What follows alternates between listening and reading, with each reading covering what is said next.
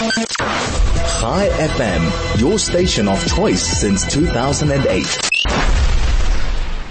So we know that the SABC featured a Hamas spokesperson to their show.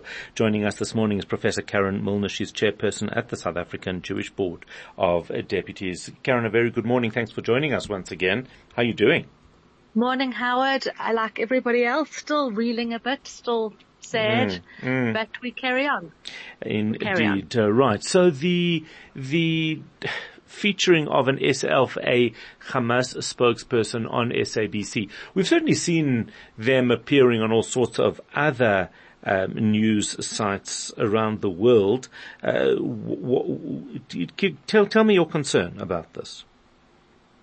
Sure. So you are correct, quite correct. There have been, and certainly their appearances and their positioning is news around the world.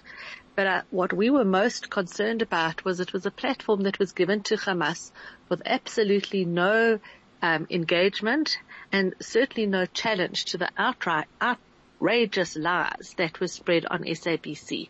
So it's one thing to have an interview with Hamas and engage with the things that they say and challenge them. That's part of the job of a journalist. But, and I'm going to pick on one particular issue, although every single thing he said obviously was outrageous. But they spoke about the captives, and at one stage the interviewer actually says, "So are there any children?" And he states categorically, no, there are no children captive in Gaza. So amongst all the other things, to absolutely, for her to just say, and the end of the interview, as he says that, no, there are no children in Gaza, the interviewer says, "Oh, thank you very much." And that's the end of the interview. And that is, of all the things, the most intolerable, I think. It's interesting. I thought the most intolerable was his gratitude towards the South African government and to Durka. So, I think that's the kind of, I suppose that's the space that we're living in, and perhaps that's why there was no pushback. So you mentioned earlier that other news broadcasters around the world have given interviews to Hamas spokesmen, but in those they've always challenged. And in fact, if I recall, in one of them, they actually eventually cut the mic off. They cut the feed when the lies became too outrageous. But, in the context perhaps in which we're living, where the Durko and where Naledi Pandor has met with Hamas, perhaps that explains the fact that he was allowed a platform unchallenged. So what does that, what's to be done about this? I know that that the board staged some form of a protest about it, but is there anything to be done? So at the very least, and we have succeeded in doing so, we've managed to get a right of reply. So the Israeli ambassador appeared on SABC. I'm not sure exactly what time it was or when, but we do have the recording of it. So at the very least, we have managed to get a response, and we have managed to get an alternative view out there. As bizarre as it sounds, to suggest obviously it's an alternative view. And that's the problem.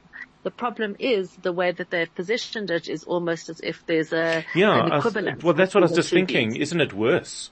Isn't it worse to have the Israeli ambassador there, because that does create the impression that you've got Hamas on the one side, a terror organization, and a legitimate government and a diplomat talking, almost arguing with each other. It does create an equivalence. I think while it creates equivalence, it's not worse, because I think the narrative has to be challenged. And if the interviewer won't do it and the broadcaster won't do it, there has to be somewhere who is placing a position, and the position that is truthful out there, and that had to be the Israeli ambassador. Obviously, it couldn't be the Jewish Board of Deputies. It had to be someone more direct. So while it's not ideal, and that's why we had the protest as well. Because normally we would just be satisfied with a right of response. But the fact that there is this equivalence, the fact that in denying the children were there, they effectively they eviscerate those children. I mean, those children, it's as if they don't exist. And that's why, on top of asking, which is the normal route that we take, which would just be to ask for an apology and ask for a right of response, we actually went so far as to hold a picket outside the the SABC building, which was actually very well received. And many, many people came to watch, including, because it was at the SABC, many SABC journalists who, seeing and speaking to us, were quite shocked at what their own broadcaster had done. Is the BCCSA not an option for you? We look at all options. There are many, many cases there are many, many cases that our community has brought to our attention over the last couple of weeks. I always say, we're triaging at the moment. Those are not long-term. BCC isn't obviously like a law case. But we look at all our options. We engage with council. And if there is a case to be made, we'll certainly make it. Do you think that if you look at the coverage in general, across our various platforms here in South Africa, what is your sense of how we're doing? It's a difficult question to answer because as a Jewish community, we actually consume a very narrow amount of media. If you think of the entire media across the board, and some of that media, for example, 702, feels like it's, and that's which many Jews listen to, feels like it's particularly biased. I think that we have managed to get our voice out.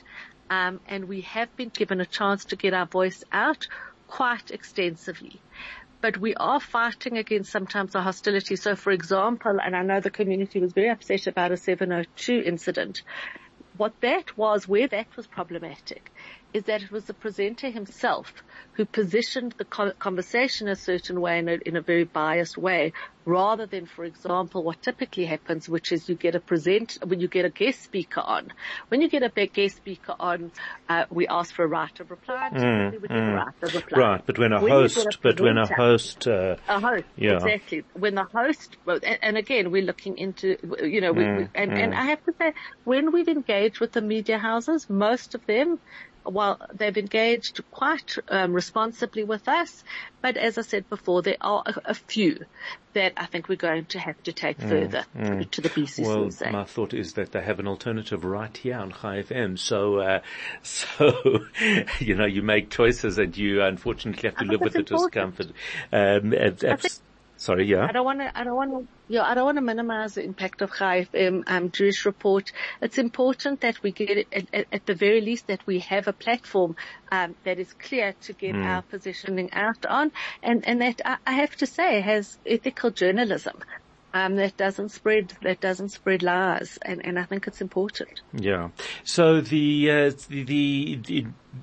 how do you, let's just talk about, IOL, ENCA, and I'm not suggesting that any of them are bad or good. IOL, I definitely would suggest, has quite biased coverage from time to time.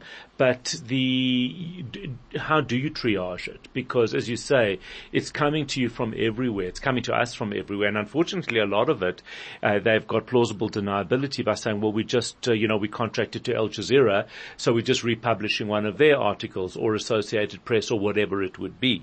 It's not just a South African problem. It's actually a global one. It really is a global one, and the way we triage it is that there's bias, and then there's anti-Semitism, and then there's anti-Semitism and hate speech are typically the same thing. So, and the narrow lines between anti-Semitism at the moment and what's been put out there are quite narrow, but there is a difference between biased reporting and between actual anti-Semitic reporting, as offensive as the biased reporting may be. So our starting point is any reporting that is so extremely biased that it could lead to hate against the Jewish community is our first, if you're asking about triaging, is the most acute and the ones that we want to deal with the most. We're also looking at, as I said before, the media that's typically consumed by our community. And we've had I didn't finish my point earlier. We've had excellent media in other areas. I was interviewed on Vendor Radio, for example. Really excellent, tough interview, but really excellent interview. Now that is listened to by a very, very wide audience. We've had good articles in the Sowetan, and I do think we should be getting more out there in South African languages. So we've had some very positive coverage more broadly, but in terms of triaging, we've focus specifically on the media that our community consumes, because that's what affects us the most, and we focus on the most egregious, and depends on how the media company responds. So media companies that give a right of reply, that allow us to get a position out, all of those kind of things are less acutely, we deal with that in a less aggressive way than those that simply ignore or continue to ignore any kind of alternative view that we wish to put across. Professor Karen Milner, Chairperson of the South African Jewish Board of Deputies, talking to us about the SABC inviting a Hamas spokesperson to their show and what that means.